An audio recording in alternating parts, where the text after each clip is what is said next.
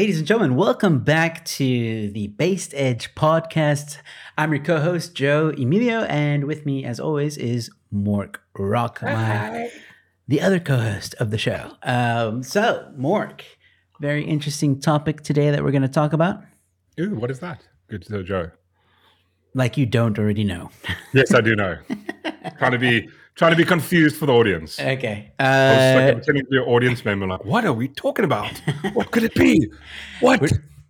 We're talking about the epic song "Kill the Boer" and we're going to explain for the international audience and people who might be watching that don't know about this. We're going to be explaining the timeline, so to speak, of the current case that is happening about Kill the Boer. But before we get into that, I just want to say, for those of you that are listening in, thank you so much. If you're listening on Apple Podcasts, if you're listening on Shopify, thank you so much. Don't forget, you can come over to YouTube and see the visual beauty that is the podcast, Based Edge podcast, that is, because you can see our faces. You can see my face, you can see Mork's face, you can see some visual stuff. We'll have headlines up, videos, and stuff like that.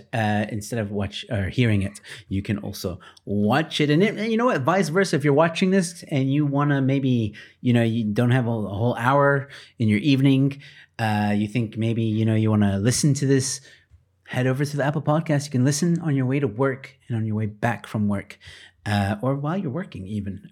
You can listen to us chatting away. And all the links are in the description below, where you can catch us on almost every single social media platform that there is, except for Snapchat.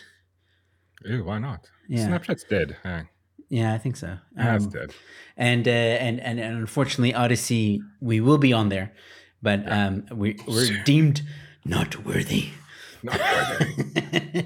But okay, so with that out of the way, ladies and gentlemen, I have one thing to say. So what I did was, specifically for the show, I phoned up Will Smith and I had him blinky blink me from Men in Black, so I'd forget everything pretty much about this, so I can be like an audience member and ask Joe all the questions you would want to ask him. This is called a neuralizer, and the answer you're looking for lies right here. I don't like this plan. Well, I'm trying to remember. Like, it's a good thing I've got ADHD, because it does feel like somebody's running around every now and again with a little blinky blink thing from Men in Black. It just erases short bits of my memory, and I'm like, what? I can't remember that. But anyway, I do know most of it. But yeah, like the old stuff. There's a lot of questions I have, and Joe actually went and did some research up to date. He talked to some people in the know, and he's got everything. He's got the deets. Amazing. All right, let's listen, ladies and gentlemen. At the moment, let's start from here. At the moment, there is a advocacy group, or I guess they're an NPO. They are an NPO, AfriForum, civil society organization. That's the correct. Yeah, that's the correct term. Civil society organization known as AfriForum is very controversial for some reason in South Africa. If you really get to know them, they're not that controversial. But anyway, they are fighting one of, or actually the third biggest political party in South Africa, known as the EFF, Economic Freedom Fighters. The president of that party, or as they call him, the commander-in-chief, is called Julius Malema. Now, some of you may have heard of Julius. He's been in the news many, many, many times, especially for saying things like that he's not calling for the killing of white people, at least for now. I don't know what's going to happen in the future. I'm saying to you, we have not called for the killing of white people, at least for now. I can't guarantee the future. Yeah, but I mean, you'd understand somebody watching that, especially as it gets shared on Twitter, they freak out. It sounds like a genocidal call. Cry babies. And I mean, he said it again under oath. In court, yeah. Yeah, in court, but we'll get to that. So where do I start with this? So I want to stick to the case. I want to stick to the current case that is going on. It's about Kill the Boer song. Okay? Yes. AfriForum and a lot of other South Africans are saying that you can't sing Kill the Boer. It's a call for violence.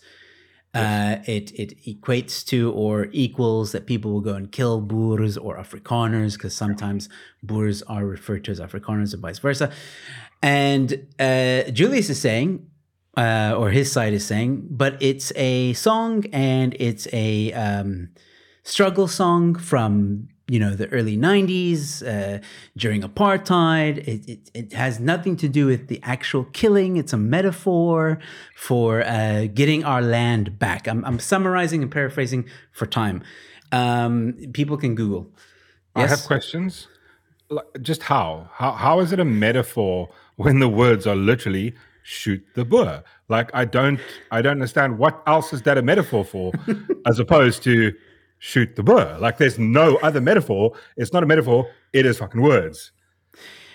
That's a bit of a rant and not a question. Okay, so we move on because here's the thing. Okay, so AfriForum at one point did take Julius or the EFF to court over singing of this song. This was in 2011. Okay, Wow. the Johannesburg High Court, the Judge Colin Lamont, presiding as an equality court, had deemed Malema guilty of hate speech for using the song's lyrics. Despite Malema's appeal at the Supreme Court of Appeal, the case was later withdrawn, with both parties opting for mediation.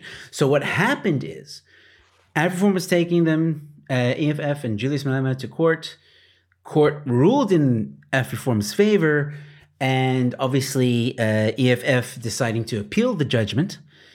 And during that process, EFF and AfriForum came to a what they call a mediation, which is basically a settlement or an agreement of some sort, which is court binding, by the way, basically saying that Julius cannot use the word kill in the song, which is why some of you will remember he changed the word kill to kiss the Boer. Yeah, and then he did that for He did that for a while. Yeah, up until now. Now, this is where we're getting close now to where we are.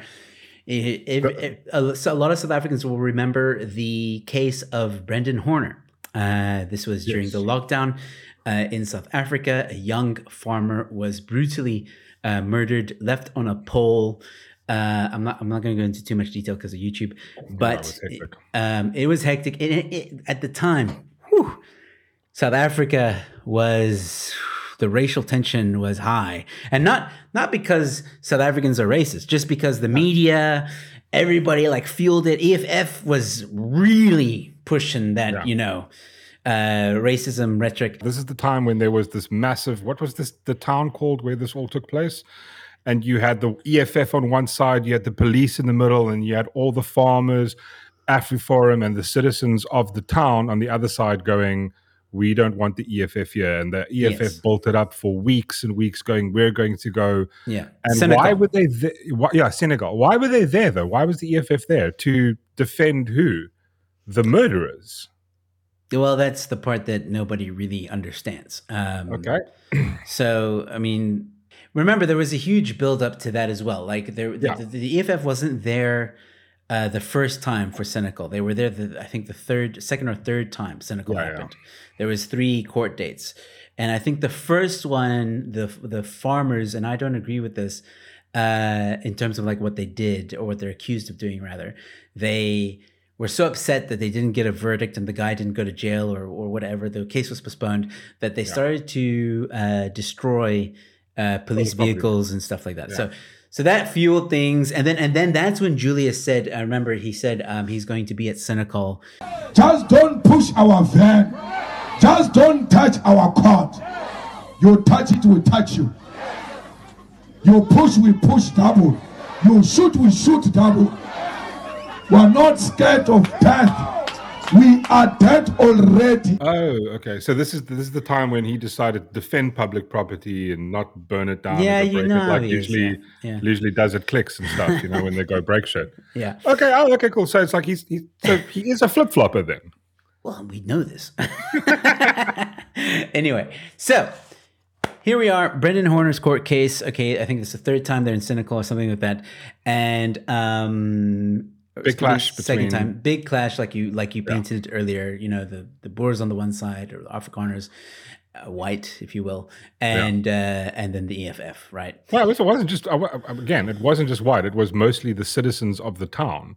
and they were. I mean, it's mostly a white town, but they were colored people, there were black people. Yeah. It Yeah. wasn't just like white farmers on one side. No, it wasn't. And so, anyway, during the proceedings of the court case, the EFF were caught outside of the courtroom chanting, "Kill the Boer, kill the farmer."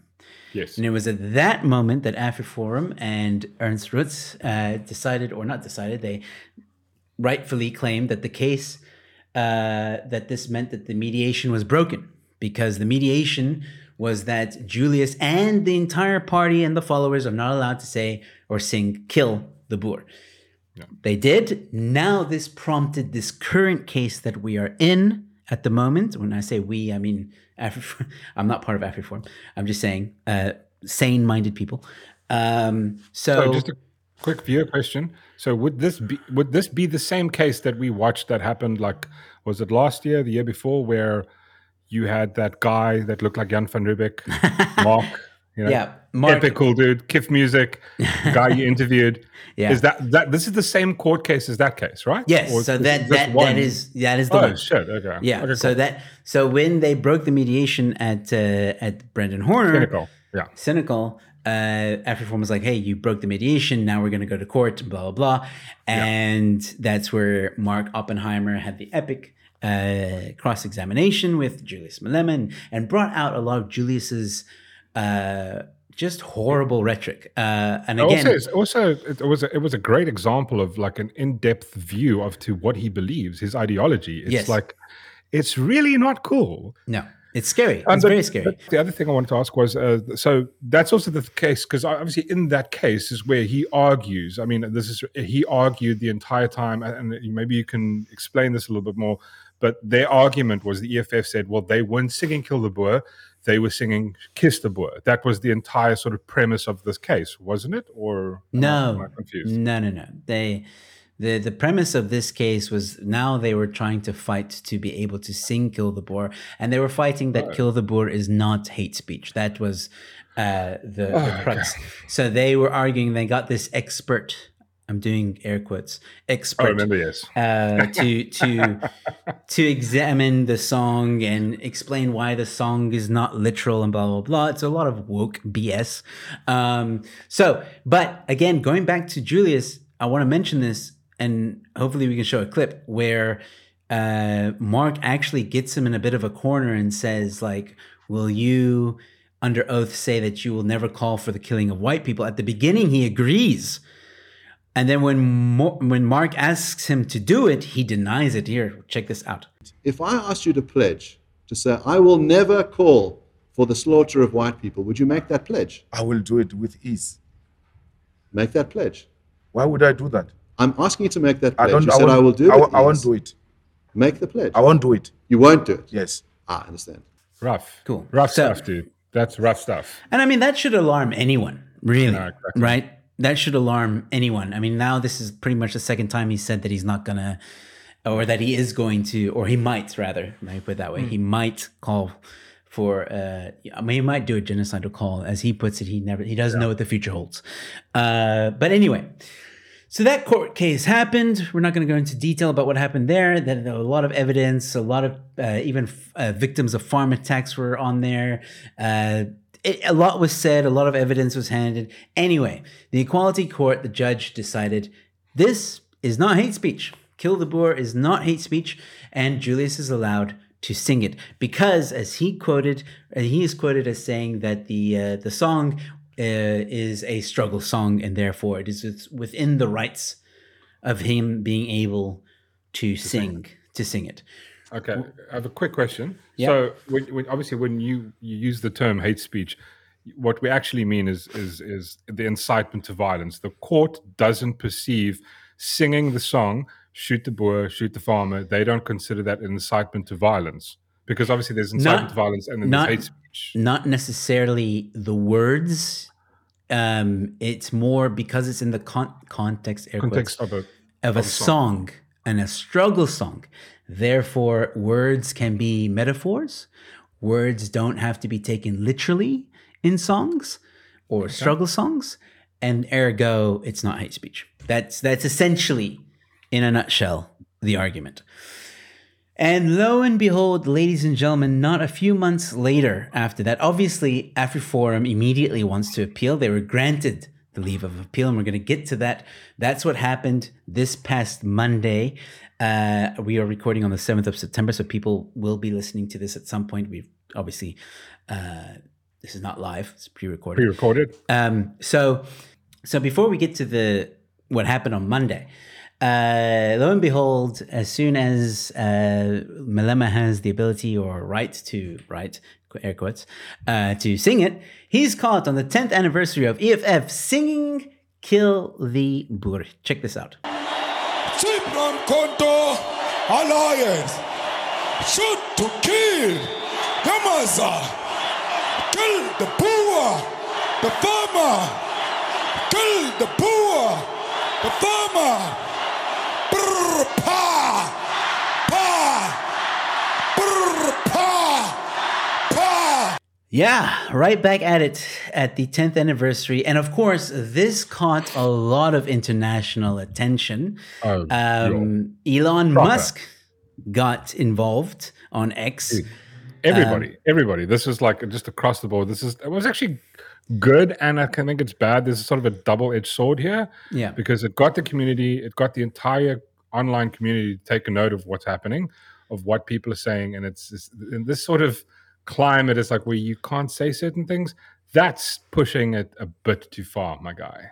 Yeah, exactly. And Elon Musk giving his points will show what he said.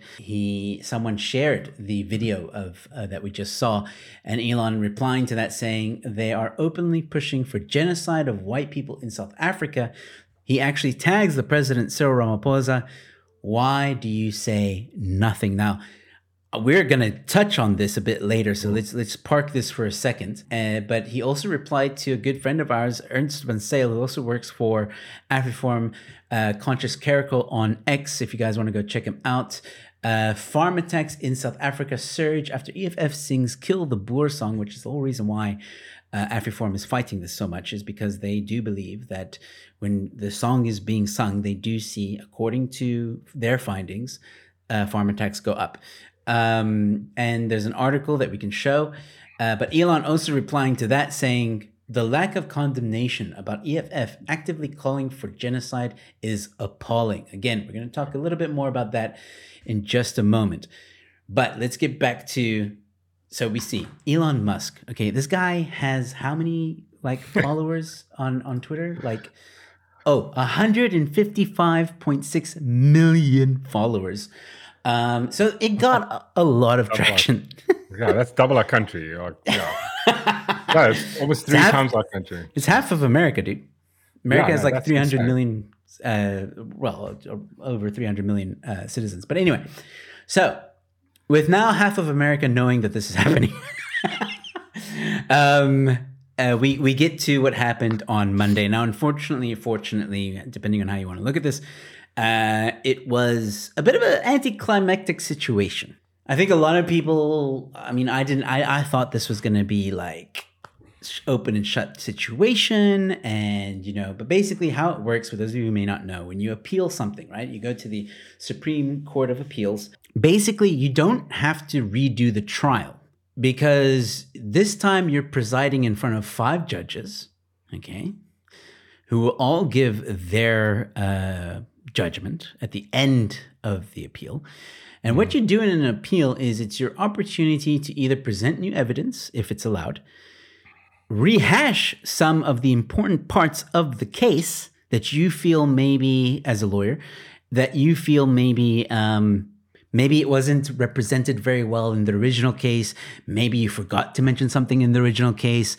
Maybe you, there's a lot of reasons why you could pick certain aspects of the case, bring it up again to drive your point home to the presiding judges, and basically win the turnover of judgment if that's what you're gunning for. And obviously, if you are someone who doesn't want the appeal to change, you want the judgment to remain, then you're going to be fighting against what your opposition says and rehashing why the judgment is actually correct and shouldn't be overturned. So that's in a nutshell. They booked 2 days. They only did 1 day. They were able to say everything in 1 day. They even had Free Market Foundation have a friend of the court.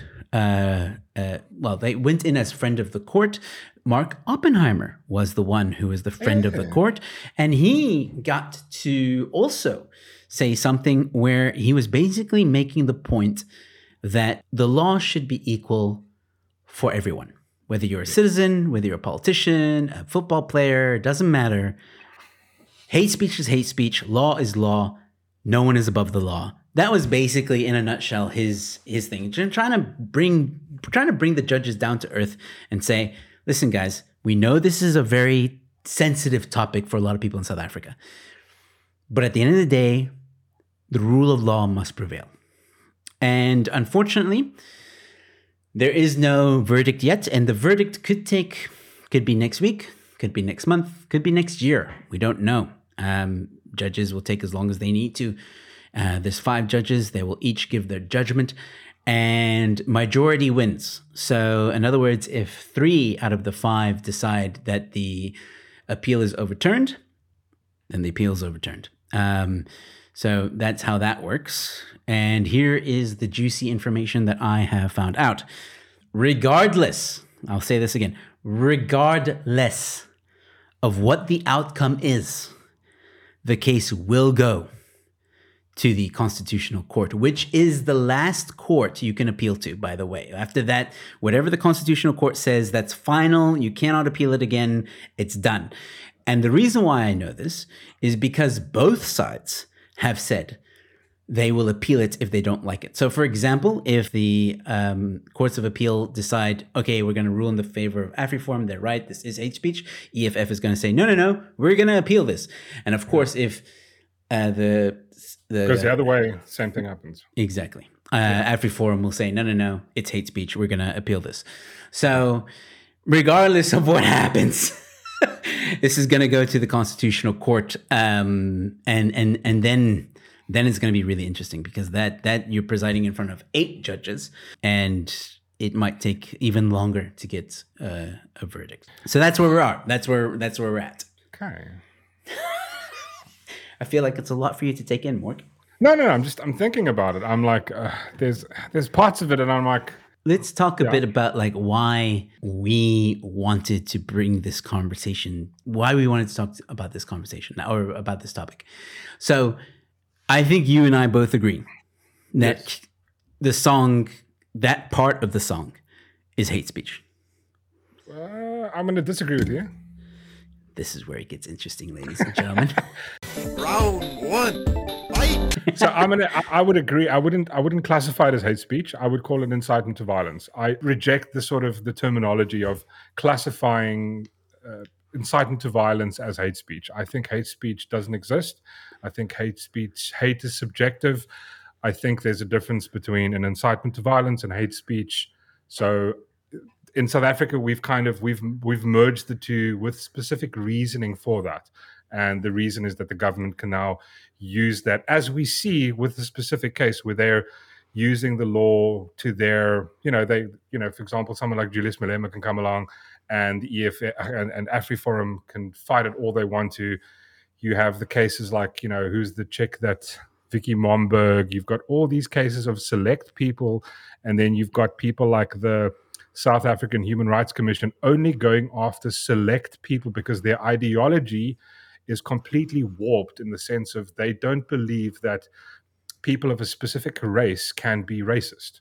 So therefore, this is a broad sort of stick to bitch slap your opponents with. And that's why that's why I reject the concept of hate speech. I agree that incitement to violence is exactly what it is. And then again, there's a part of me, the libertarian part in me, which is going, like, okay, cool, it's in a song now. So I've deep struggle with this because as someone who makes jokes online, I'm going, so at what point and who decides? Like, hey, incitement to violence is very specific. I can't sing can you sing? Is there any other songs that you know of where people sing about killing somebody else, like, killing my boyfriend or your wife or something.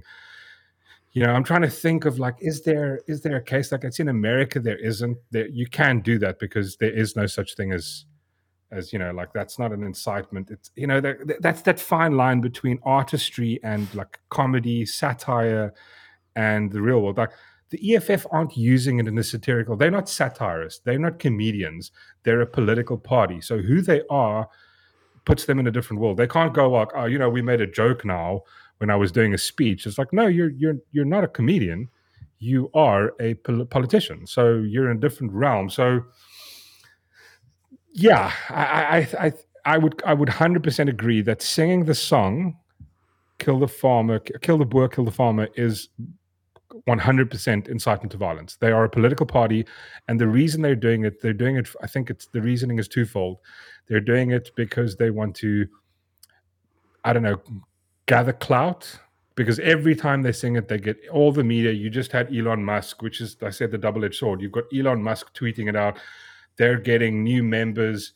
But yeah, they're targeting the lowest of the low. And the more noise they can make, that's why they do these stupid things. Like, they go protest clicks. They go protest these dumb things, because it's just about getting members to pay the money so they can drive Porsches. 100%. And I see your argument about hate speech, and I'm not going to get into an in-depth conversation No. about hate speech. We will have that conversation on this podcast, and I want to get Mark Oppenheimer and maybe somebody else involved in this conversation, because I feel like, because like, I want to argue what you said, but at the same time, I'm not a lawyer. I don't know what the law of hate speech actually says. I don't know it verbatim. So I'd rather have someone who knows that law, and Mark Oppenheimer knows that law, to come onto the show, and we can have a nice debate about what is hate speech, does it exist, and see where we land. I understand the concept that you speak of. I understand that hate speech can be considered subjective, because to take a very light example, the N-word, okay? That is considered hate speech, right? But at the same time... In South Africa only, Yeah. Well, the K-word, if you want to be... K-word, the N-word. But I mean, for example, like this, I can give you a good example, Joe. Like, I can say, Joe, I hate you. No one's going to arrest me for that. No, exactly. But I can't say, but I am hating you for your person. Like, what's the word called? Your integrity, or there's a word in the... Yeah, it's something to do with your integrity or some shit, which is a very vague word, which is exactly why they used it. But I can say, for example, Joe Emilio, I hate you. But I can't say, I don't like you because you're Mexican or Egyptian or South African. No, you can say that. My example. Bigotry. Yeah, it's out, but that's in the that's the legislation. I can't discrimination based on bigotry, religion. You have the right to not like me because of that.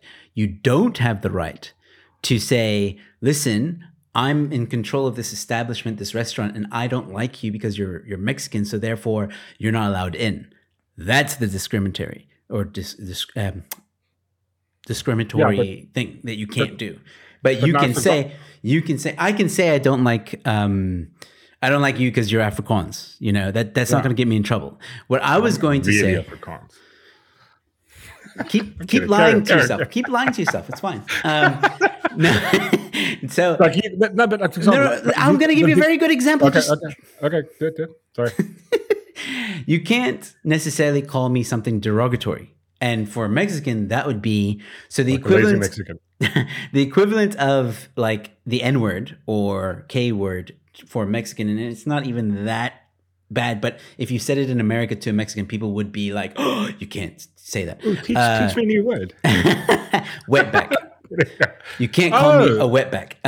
That's very derogatory. But then if I can't call you that, then you can't call me an iceback. Why are you? Because I like the colder climate. Are you an Eskimo or something like that? No, but I'm from the winter. My great grand ancestors are from the cold parts. Wait a second. What is a derogatory term for Afrikaners? I can't even think of any. I know. Because I was in Some- English class when I was growing up. I never was Afrikaans, so I had the Afrikaans kids bullying me. So they would call me what's it, Soti, and like that type of stuff. So But I you're don't not a really know. Like, Soti. no, that dude, I was. Yeah, I was I'm English. a Soti. Like that. I'm that. Yeah, Like, but so am I. Because my first language was English. It's always was English. But I was you in are English born class. to Afrikaans parents. Yeah, but the kids at school didn't give a shit about that. They were like, "You're in the English class. You're a Soti." Man, so kids. So wait a second. Were they white? Yeah, of course they're white. So wait a second. Are you saying, Mark, that you were bullied I was oppressed. by white South Africans? Whites oppressed me, dude. But you're white. I know exactly what Malem is going through. Okay. So It's really not that bad. Okay. So No, but I mean, the derogatory term for, I would like, this is the thing, like, even the term farmer, it's how you say it. You can, it's like calling Boer. people a boss or boer, or like, it's said in a derogatory term. So like, Maybe. the meaning changes. I mean, like we used to call the Afrikaners rock spiders, that is a yeah. Okay, But but I mean, I don't it's even know not where as it comes bad from. as saying N-word, but I mean, Yeah, of it's, course. yeah. But anyway, so you can't really call someone by the derogatory term. But here's the thing, in South Africa, though, and that's a good point that you bring up. In South Africa specifically, you can't say the K word. You can't say the N word. You will go to jail. You will be fined. You will be hated. Now, some would argue that that is a good thing, and some would argue that that is a bad thing. Now, I understand why you think it's a bad thing. Yeah. Because as a libertarian, hate speech doesn't really exist because, again, hate can be subjective. I can really hate someone, but that person is like Julius is a very good example. I don't like Julius, right? But he's loved by millions, right? Yeah. So there we go. That's a perfect example. So I understand the concept of hate speech is subjective. One man's insult is another man's compliment. You can say it how you want, right? And it is subjective. Like if someone calls me a wetback, I can choose to be offended, and I can choose not to be offended. And I'll probably choose not to be offended. Exactly. I'll laugh it off. I'll be like, okay, cool. You know that term, you jackass. So, But I mean, but this is the thing, because I think this kind of leads to it. It's like somehow someone's decided that certain offense has currency or has more value than someone else's offense. But you see, this is where the lawyer needs to come in. How did we get here? How did hate speech come to be? Why? What is the correct parameters of hate speech? Is it because, again, being offended, and I think this is actually something that Mark was fighting against, because they wanted to change the definition of hate speech to be more broad, and he was fighting against that. So again, I want to get him on board. I want to get him on the show. We'll chat about it. I will say that I do think Kill the Boer, like you said, is a call to action. It's like a call to violence or whatever. Yes, 100%. But I do lean on the side of it's hate speech. I do. And maybe if we can stick to why it's specifically with Kill the Boer hate speech, is because it is kind of derogatory towards the farmers of South Africa. And also it's a minority. Not that I think that matters, but like it does matter. That has, it does but matter. I mean, again, when we go down the road of minorities, and you're going like all, in the global sense of the word, black people are, for example, a minority. When in the global sense of the word, they're not at all a minority. They're in America, they're a minority. That doesn't apply to Africa or South Africa, where they're the majority. But the global community still sees that as such, and then therefore, those laws don't come out of nowhere. I mean, the hate speech laws are things that have, things that are passed in the UK. We've gone like, let's adapt this to South Africa. You know what I mean? And fair enough, but like the point I was trying to get to is, I think it's hate speech because in the context of what this is used for, and I'm not talking about the song. I mean, we've seen at certain farm attacks where Mark was quoting Ernst Ruth's book. I will show the clip. Actually, just check this out. On 6th of March 2009, Alice Lotta, at the age of 76, and her daughter Helen, at the age of 57, were tortured to death on their farm in Allen Bridge near Volcom in the Free State. Their home was several hundred meters from the Allen Ridge police station. Both women were tortured for hours, being stabbed with broken glass bottles in their vaginas. One of the women also had her breast cut off while she was still alive. Helen's injuries were so extreme that the medical examiner was unable to tell if she had also been raped. Alice had been stabbed in the neck and throat and had drowned in her own blood. Their blood was used to write the words, "Kill the Boer," on the walls of their homestead.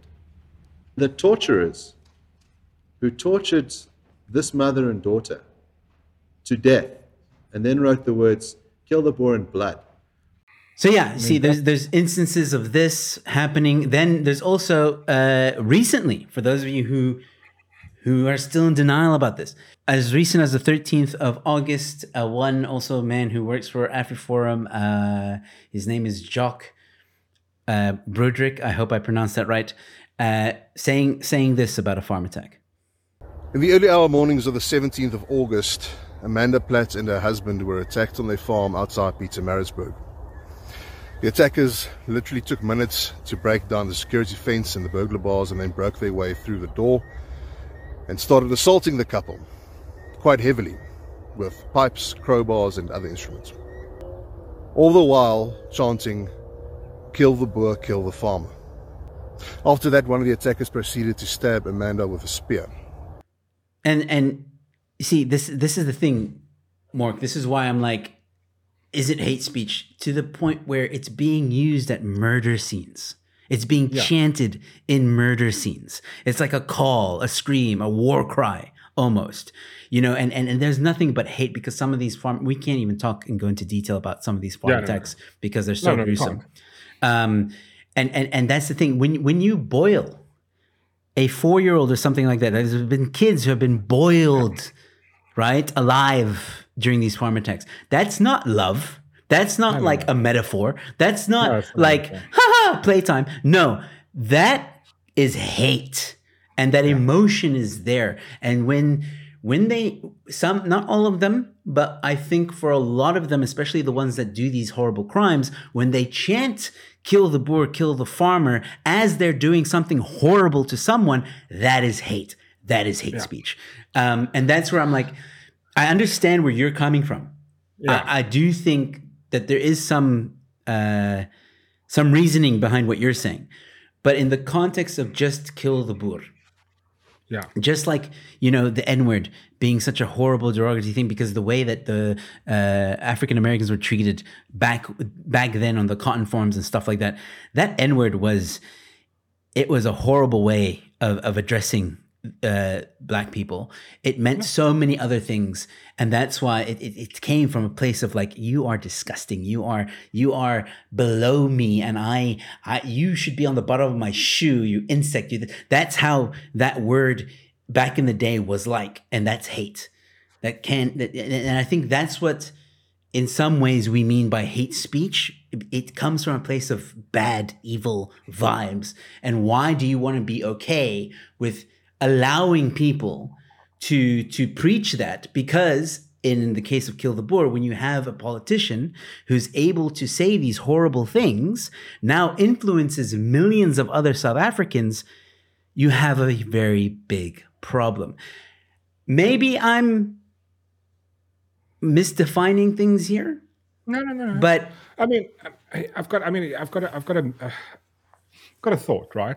So, obviously, yes.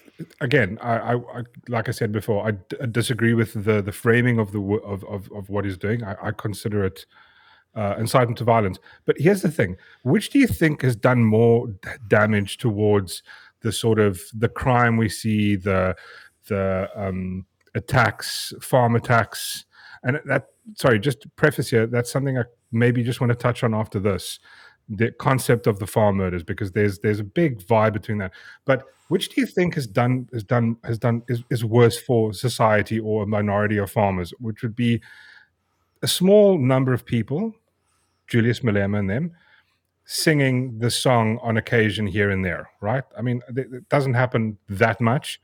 Is that worse than the concept of outright it's from every single news publication, every single messaging, advertisers, schooling, all this stuff, propagating the concept of white privilege, pushing that narrative, that ideology. And from my point of view, I think that's done more damage to minority people, especially in small communities where it's taught now in school. It's taught that, you've got it's in advertising, it's in media, it's in news. All they write about, and this is all we've heard for the last 10 years, is the concept of, how being like, I mean, is it okay? It's okay to be white. It's considered hate speech, like in some places. I mean, like that concept of white privilege, the white man needs to fall, white, all this stuff. I think that's done far worse damage to,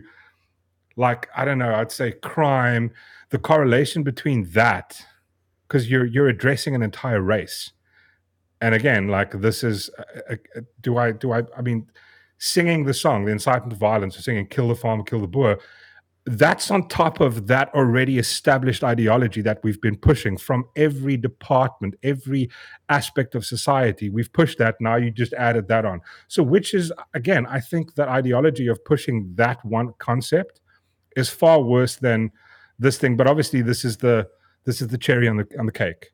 The kill the Boer, kill the farmer. That's the cherry. The other thing we're not even going to look at, and I think that has probably bigger damage done than a society believing this narrative and teaching this narrative across the board.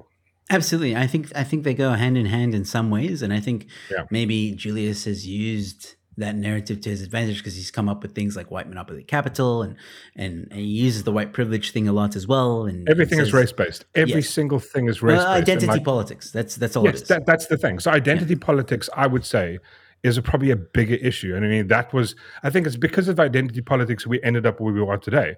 So wouldn't the best thing to be is like shoot identity politics in the nuts?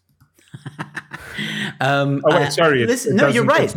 But it doesn't have a gender. But that's why podcasts like this now exist, right? Based Edge podcasts where we give our based edge opinions, and we're gonna call it as it is. We're gonna say how it is, and you're absolutely right. There's nothing wrong at all with what you've said. And I would go as far as to say that Julius is a very smart man. For those of you who may think otherwise, then you're fooled, because he is a very smart guy, and he's used this atmosphere that we are in, that you speak of, to his advantage. Yeah, and much like what Hitler did back in his day, when Hitler was underground and speaking to the working class and the poorest of the poor, in these dingy, offbeat pubs and bars. And it just took one guy with a lot of money and a lot of political influence to say, I want this man front and center of the masses. And before you knew it, everybody was saying, oh, they're not killing Jews. There's no Jew, they're not putting them in camps or whatever, blah, blah. And lo and behold, as soon as Russia came into Poland and discovered what? Yeah. So this is Joe, this is exactly how he started. He did exactly, this is the rhetoric. And I mean, it's the same thing that I noticed, during the 2015 election. It's that Bernie Sanders sort of rhetoric. It's like Julius Malema, the ANC, they show you a target. The target is the white man, white monopoly capital. It's race-based. That's exactly what Hitler did. Hitler did, okay, cool. Who's the cause of your problems? It's the Jewish people. Oh, they've own everything. Oh, they've got all the land. They've got all the houses. They've got the business, the banks. And all he did was, for 10 years, he just carried on going, those guys. And eventually, he decided, let's put them in camps. And then everybody was like, oh, they're sending them in camps. No, they're not. Or like, don't worry about it. Or like, hey, Gestapo, there's Jewish people living next door. It's the same. That's what they did. And it's like, all it did was that he spent 10 years normalizing it. And that's what I mean about this identity politics, where we bash people for their, it's fine to bash the white people, the white race. Don't touch anybody else. That's hate speech. Oh God, no offense, dear. Kill me. And that's the last thing. Well, not the last thing. That's the one part I also want to sort of address in the concept and the context of South Africa, where hate speech laws now do exist. Yeah. I think in that context, and this is against my libertarian principles, but in that context, I want the laws to be equal.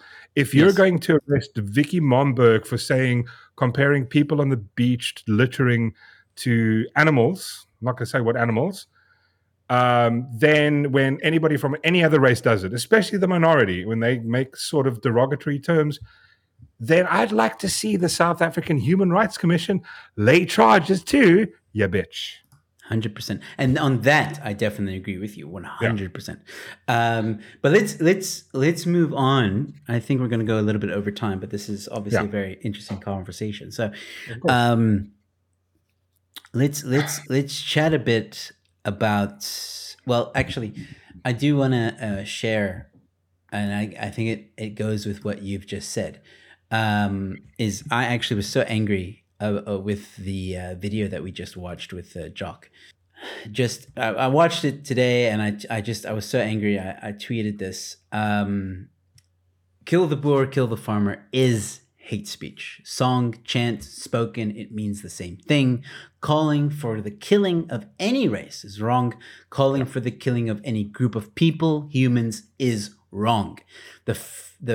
I misspelled fact there. The fact that we still debate this shows how lost we have become as human beings. It's wrong, full stop. I gladly and proudly stand with South African farmers and AfriForum. And that's all that needs to be said. Apparently they're burning farms. Someone tweeted this to me. Yeah, I mean, I saw stats today. Just I think for August, we're sitting on something like there's 19 farm attacks from 4 farmers. I mean, just to like, like I've kind of secondhand experienced it because my folks were attacked on a farm. So it's like it's not a fun thing. It's like it's and that's the one part. Like there's 2 concepts of this that I really hate, and this happened a few years ago with I think when the Lauren Southern brought out her documentary Farmlands. There was a massive debate online about no, farm murders aren't real. Why are you focusing on that? Blah, blah, blah, blah, blah. Like it just went on and on. You've got the woke, the one side, the intersectional side going, farm murders aren't happening. That's the thing.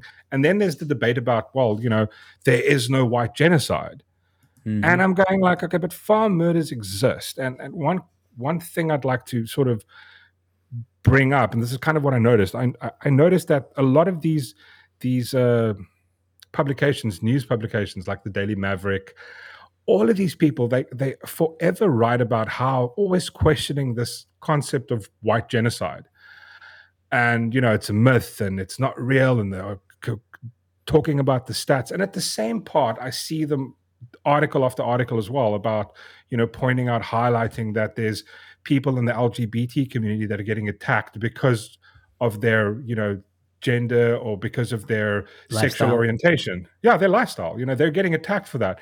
And again, there's articles about it. I don't understand how you can see the one that's far less. I think there was 4 in 2022. There was about 36 farm attacks a month, each and every month. But you question the one going, it's not real, it's not bullshit. But the other one is like, oh, we have to, something needs to be done.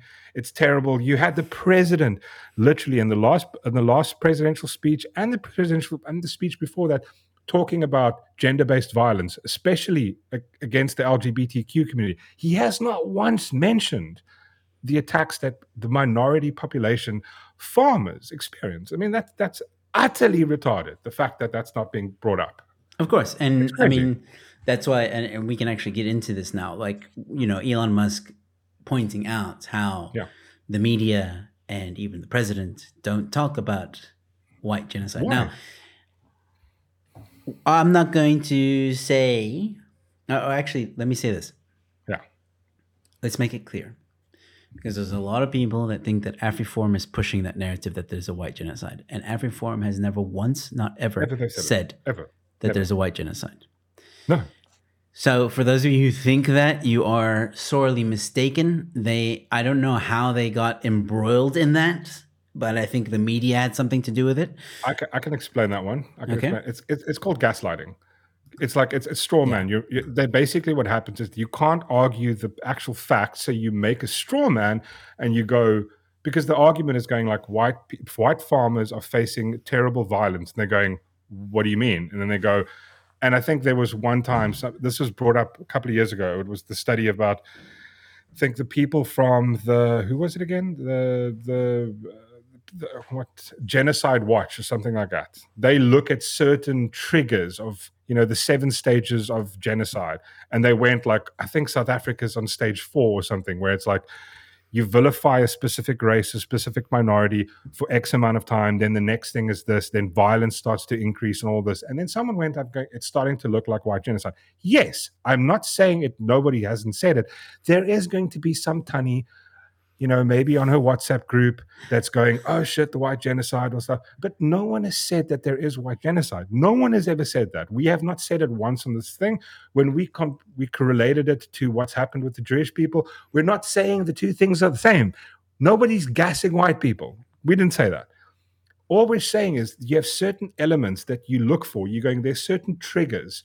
Like if there's a kid at school and he starts cutting up little animals, right? And the next thing he's fighting at school, he's bringing knives and stuff, and the next thing he's breaking in, you kind of can predict where he's going to go after that, right? Jail. So you're saying, and this is what the thing is, people going like, "Ooh, looks like we're headed for jail." Going, "No, he's not. There's no jail. This kid's never gone to jail." Like, what? This is the ridiculousness of it. Yes, we're saying that these are things that lead up to these things. We've got history, but the problem is that the intersectional woke left hate history. Communism, socialism, never worked, never will. Yeah, 100%. And like the thing is, like, we also need to mention this is like the white genocide topic, like you said, it's also a very heated debate in South Africa. And what's annoying, to your point earlier about journalists or media, they start to make fun of the white genocide. We had this journo, what's his name? The editor from literally the editor of the Daily Maverick.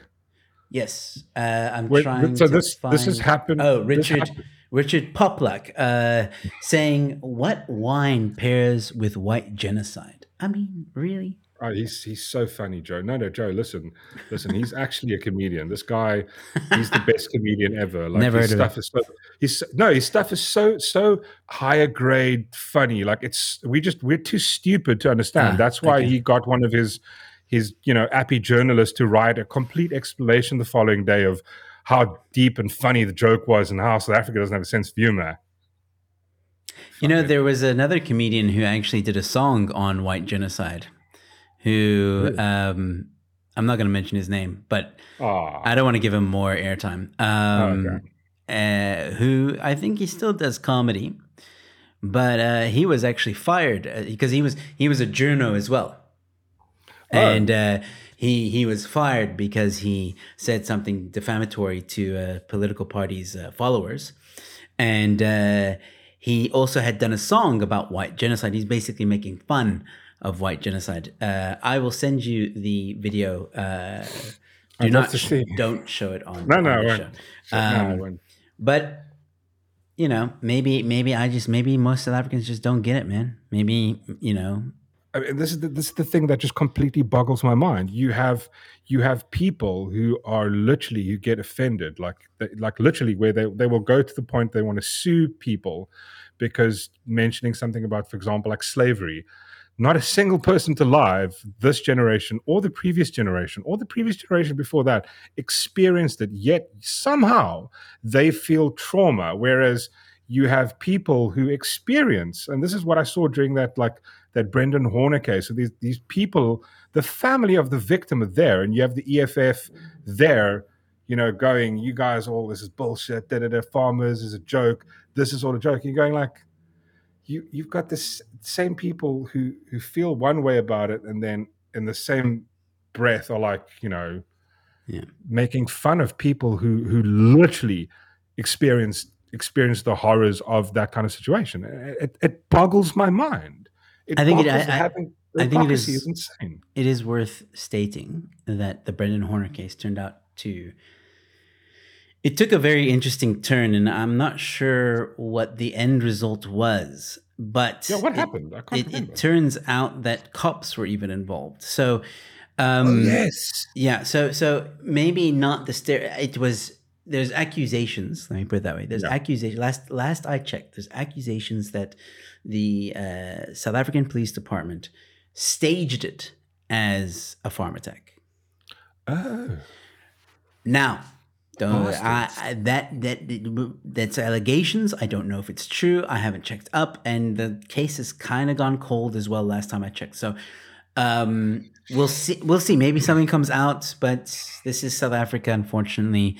Not a lot of stuff gets solved. But I will say this: regardless of what it was, whether it was a real farm attack or it was some weird conspiracy thing that was happening, that guy, Brendan Horner, he was, I don't know, he was like 14 or something. He was young. He was like, No, that's why. I think he was 16 18? or 16, 17. Yeah. No, he was 18. Young. He was 18. He was like a young farm. Yes, he was a young farm manager. I remember now. Yeah. Assistant manager, some shit. Yeah. Yeah. But still, younger than 20. Dude, life is gone. Yeah, but again, and this is the thing, is that a lot of times I hear people go like, yeah, well, there's murder across South Africa. I go, but there's a differential difference between the two. You know, yes, crime in South Africa, 78 people, 80 people are murdered every single day, 160 rapes every day. It's absolutely bizarre. It's disgusting. But then on top of it, you have the farm murder situations, which is just a different kind of violence. It's like, you know, where people are, they're tortured. I mean, Exactly. like, you don't hear of torture happening. Like, yeah, there was 3 people were killed yesterday. 78 people killed. How many of them were tortured? None of them. Okay. Yeah. It's literally just, it's a different level of violence, and it's violence across the countries. Again, the whole vibe of like, if we could solve any kind of violence, if we didn't have a pimp as a police minister, maybe we could do something like stop funding social welfare, put all the money in keeping people safe. When you get it down to like 5 people, only 5 people are getting murdered a day, which is still too much. Maybe then you can start paying people for social welfare and all the shit. Yeah. Up until then, like let's do the one thing correctly first, instead of, because you can't. It's like when are we going to go, listen, enough's enough, when it's 150 people a day, 200? I mean, listen, more people are getting killed here than in the Ukraine or any war. That's true. And I think, having a discussion about the crime in South Africa is worth having on its own, because we can talk about so much. And just to prove to people that we're not only focusing on farm murders. So we will do an episode on crime in general in South Africa, and we'll talk about all the horrific truths that exist in South Africa, because they are horrible. And farm murders... Well, I mean, farm murders relates to the topic that we're talking about. It does. But what I was going to say is farm murders are different in the sense that, like you said, the level of torture that these people go through. I mean, don't get me wrong. There are other victims of GBV that go through very horrible things. Just the other day, a gay male was... horribly killed, his throat was slit, almost decapitated, because allegedly, the case is still ongoing, allegedly because he's gay. They did this to him. The investigation is still ongoing, all that stuff. I don't have all the details, but Action Society has been following this case, and it's horrible. So there are other people that experience, unfortunately, horrible things in South Africa. But like you just pointed out, South Africa is, unfortunately, its crime rate is horrible. But when you look at farm murders as a whole, or just hone in on that, you start to realize, yes, there are a few farm attacks where nothing happens. It's just they get killed or they survive. It's just an attack. Nobody dies. But there are some of them that can make you pause, and you go like, but why would someone do that? If you just want the phone, if you just want their car, if you just want money, why do you have to do some of these horrific things that they do? Now, moving on to something that you and I wanted to talk about, which is the white genocide. We touched on it just now. I think you and I both agree that the term white genocide, if you were to look at what that means that there's stages that are happening that would equate to white people being exterminated. Yeah. I would not go that far to say that. I would go that far to say that maybe there's an Afrikaner genocide, maybe slowly. I mean, but again, to your point, this is at the stages we're seeing now, and I'm going to go through the stages very briefly. It's like you said, you're seeing this kid in school who's now chopped off a bunny's head and is laughing about it. Eventually he's going to do some other pretty messed up shit. Like he starts hurting his brothers and his siblings, his friends. You start to see those stages, and you can kind of predict where this is going to head. And this is where I kind of agree that there is some movement or something is happening, something is brewing. But also at the same time, Joe, for example, you mentioned the case just now about the gay guy who was murdered viciously. In the case of this, especially farm attacks, you don't have a politician talking about raping women. You don't have a politician talking about murdering or shooting the gays. No, as a matter of fact, EFF themselves have been known to advocate against GBV, to be on the side of LGBTQ, to condemn any violence against that community and women. They've got that. You don't have that happening, but you do have a political party calling for violence against a specific group. Yes, farmers. Yes, it's insane.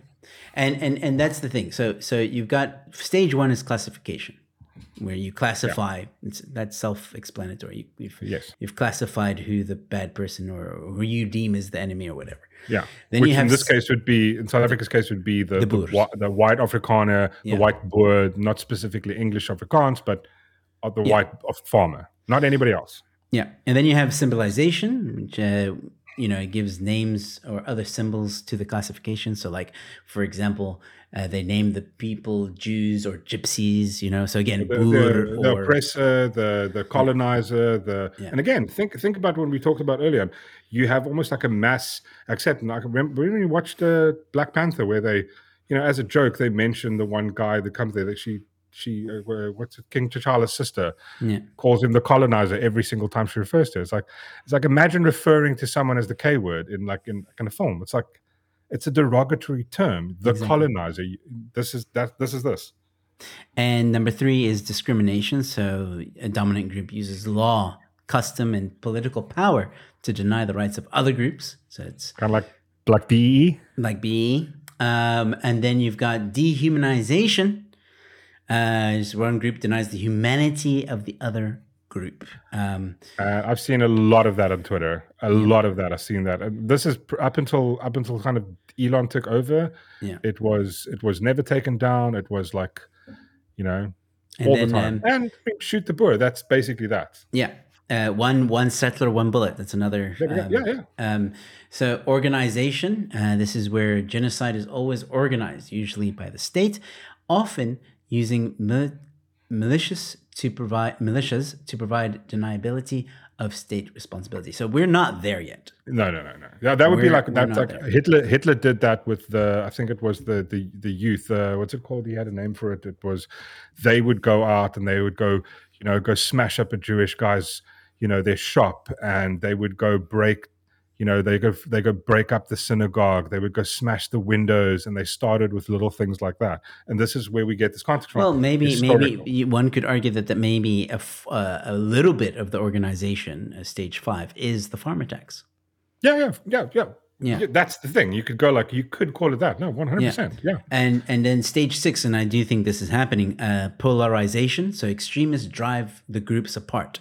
Hate groups broadcast polarizing propaganda. Motivations for targeting a group are indoctrinated through mass media. You mean like the time he was at a stadium singing "Shoot the Birds"? Only a struggle song, guys. Don't worry. Doesn't mean anything. which means we could be at stage 7 at the moment, where it's preparation. Plans are made for genocide killings, national or perpetrator I mean, I don't groups. think we're there. I mean, it probably would get leaked. But the thing is, I think between stage 5 and stage 7, it's sort of an amalgamation of somewhere between that. Yeah. Thing, like I think it could take something, and this is where his rhetoric that we played earlier, where he said to Mark Oppenheimer, where he's not calling for the genocide of white people yet. It's like, okay, so that's stage 7. That's what he was referring to. Yeah, that's calling for that, especially specifically. Yeah.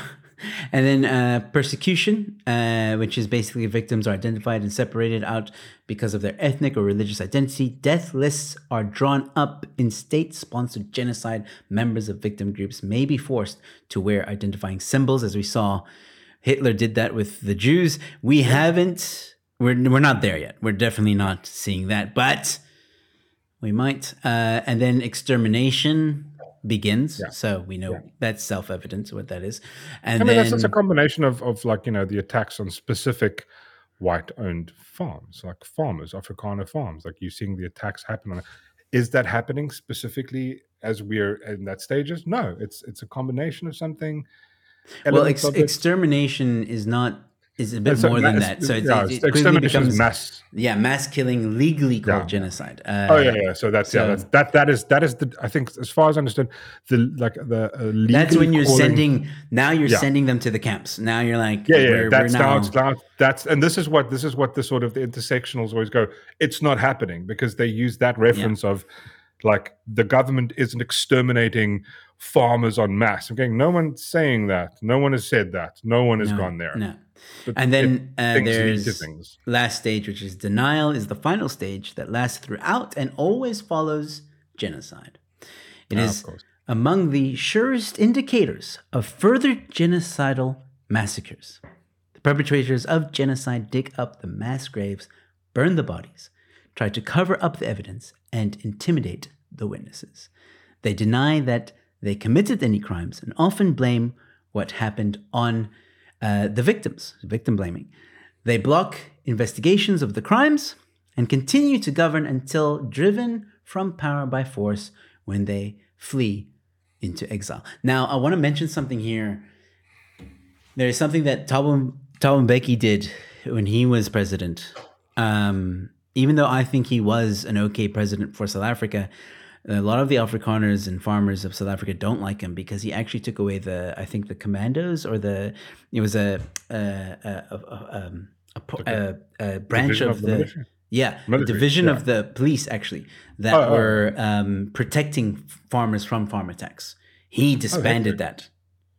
Well, I mean, I think it's just, it falls in line with their 30, 40 year plan of just like eroding the country into almost nothingness. I mean, think about it. Like, how unheard of would it be? I imagine trying to tell my grandmother, who's passed away now, like for at least 20 years, trying to explain to her that 80 people are murdered a day here, and she would go like, "That's ridiculous. There's no way. That's like World War II kind of stats." Yeah, it is. It is like at one point, the media actually did say that South Africa is worse than Afghanistan war zone. So, I mean, and that was recently. That was like this year, by the way. That was the beginning of 2023 when they said that. So, listen, I think to your point, is white genocide happening? I don't believe it's happening to every white person in South Africa. Now, I know that some people in the comment section might say like, yeah, but there's so much, like Mark said earlier, there's so much hate towards white people now, blah, blah, blah, blah, like white privilege and all that stuff. And yes, there is a rhetoric where it's becoming okay to demoralize white people. Hate on white people. And hate on white people. Of course. Is there a genocide happening? I think there's a lot of white people in the world, so it's going to be very difficult. Is there even a white genocide in South Africa? No. I do think there is a push to drive white people out of South Africa. Oh, of not course. necessarily kill them, but drive them out. Get rid of them. Like go back to Europe, like they always say, or something like that. Like just get out of our country. I do believe. I think I've heard that. I think I heard that 3 times. 3 people said that. One person said it to me 3 times today. I'm X. Well, I can't because I'm from here. Yeah. I'm South African. So yeah, I do think there is that kind of rhetoric and that kind of attempt or movement or whatever. Is there a genocidal situation in South Africa? Maybe if there is a case to be made, it would be against the Afrikaner. That specific group, Specifically the farmer Afrikaner. Yeah. That group could have a leg to stand on when it comes to that, because a lot of what I just read, the stages, it's happening. Like it is happening. And it's a tiny community. If you think about it, like if you go, let's hypothetically say that the white race is 6%, the Afrikaans would be what, like 2 or 3% of the white. So I mean, you're talking about something like 3 million, 4 million people you're going of that 2 million, about what, hypothetically 20 are murdered every month. Yep. Like it's starting. Again, it's not on the genocidal vibe like the what happened in Germany, but it's like it's not cool. You have the elements of it. You've got the beginning stages, late stages, middle stages of it. It's something we should be aware of. And this is another thing that I just cannot fathom is again, compare this to what happened in the States with BLM. Where you have this entire movement on the fundamentals are exactly the same. You have are police killing black people en masse? No, they're not. No. Well, how many incidents was there in that year? I think there were 17 incidents. 350 million people in America. There were 17 incidents of a police shooting an unarmed black man. They rioted for 3 months over this. Yeah, and at the end of the day, when we found out, no, Mark, everything was fiery but peaceful. Don't forget. Yeah, of course. It's nuts. It's the same thing. It's just applied to a different race and different people in a different country. Yep. Like just the hypocrisy of it is insane. And I think I know that you and I might get some hate from the wokies, because of what we're saying. But hey, Based Edge podcast, bitches. So, like, I really don't care. The thing is, like, I've grown to, you may not feel Afrikaans, but you have a heritage of Afrikaner. And maybe you've decided to not embrace that culture very much, and that's your right to do so. I have always, not always, there was a time when I didn't believe about farm attacks and that they were dangerous and stuff like that. But after doing proper research and learning a little bit more and getting more into South African politics, I realized, no, there is something there, and I have a deep love for the South African farmer. I've been to many boeras on, I don't know if that's a word, but to many boers on their farm. I've been to a tobacco farmer. Vibe, it's great, and the hospitality is always great. The food is always great, and these are salt of the earth people, man. They really just want to farm and provide for their family and hand down the farm to the next generation, and the next generation will do the same, blah, blah, blah. And what is happening to these farmers in South Africa is atrocious. And what people seem to really not take into account, going back to the point that you were trying to make earlier about how this isn't just random people here that are being killed. These are farmers. And what makes them even slightly more important, even to you or me, these are people that are providing food to the country. Okay. And not just food, but other products as well, like tobacco or whatever. Now, what do you do when all your farmers are gone? Wait, who is it that said, Joe, that they don't need farmers because they buy their food at Checkers and Pick n Pay and all the stores? Oh man, some politician, ANC politician, like that. They don't even need farmers; they just buy it from the shops. That still hurts my brain that they said that. Yeah, my brain pains.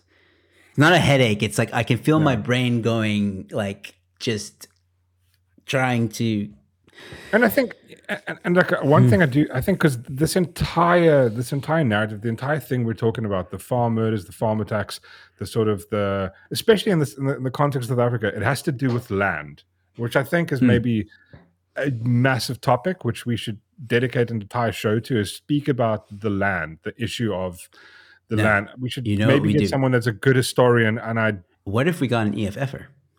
But the thing is, will they come on with the sort of the willingness to have a intellectual, fair conversation and not just steamroll? Because that is their tactic. They steamroll a conversation. They're just going to go, the land was theirs, the land was theirs. Going, no, it wasn't.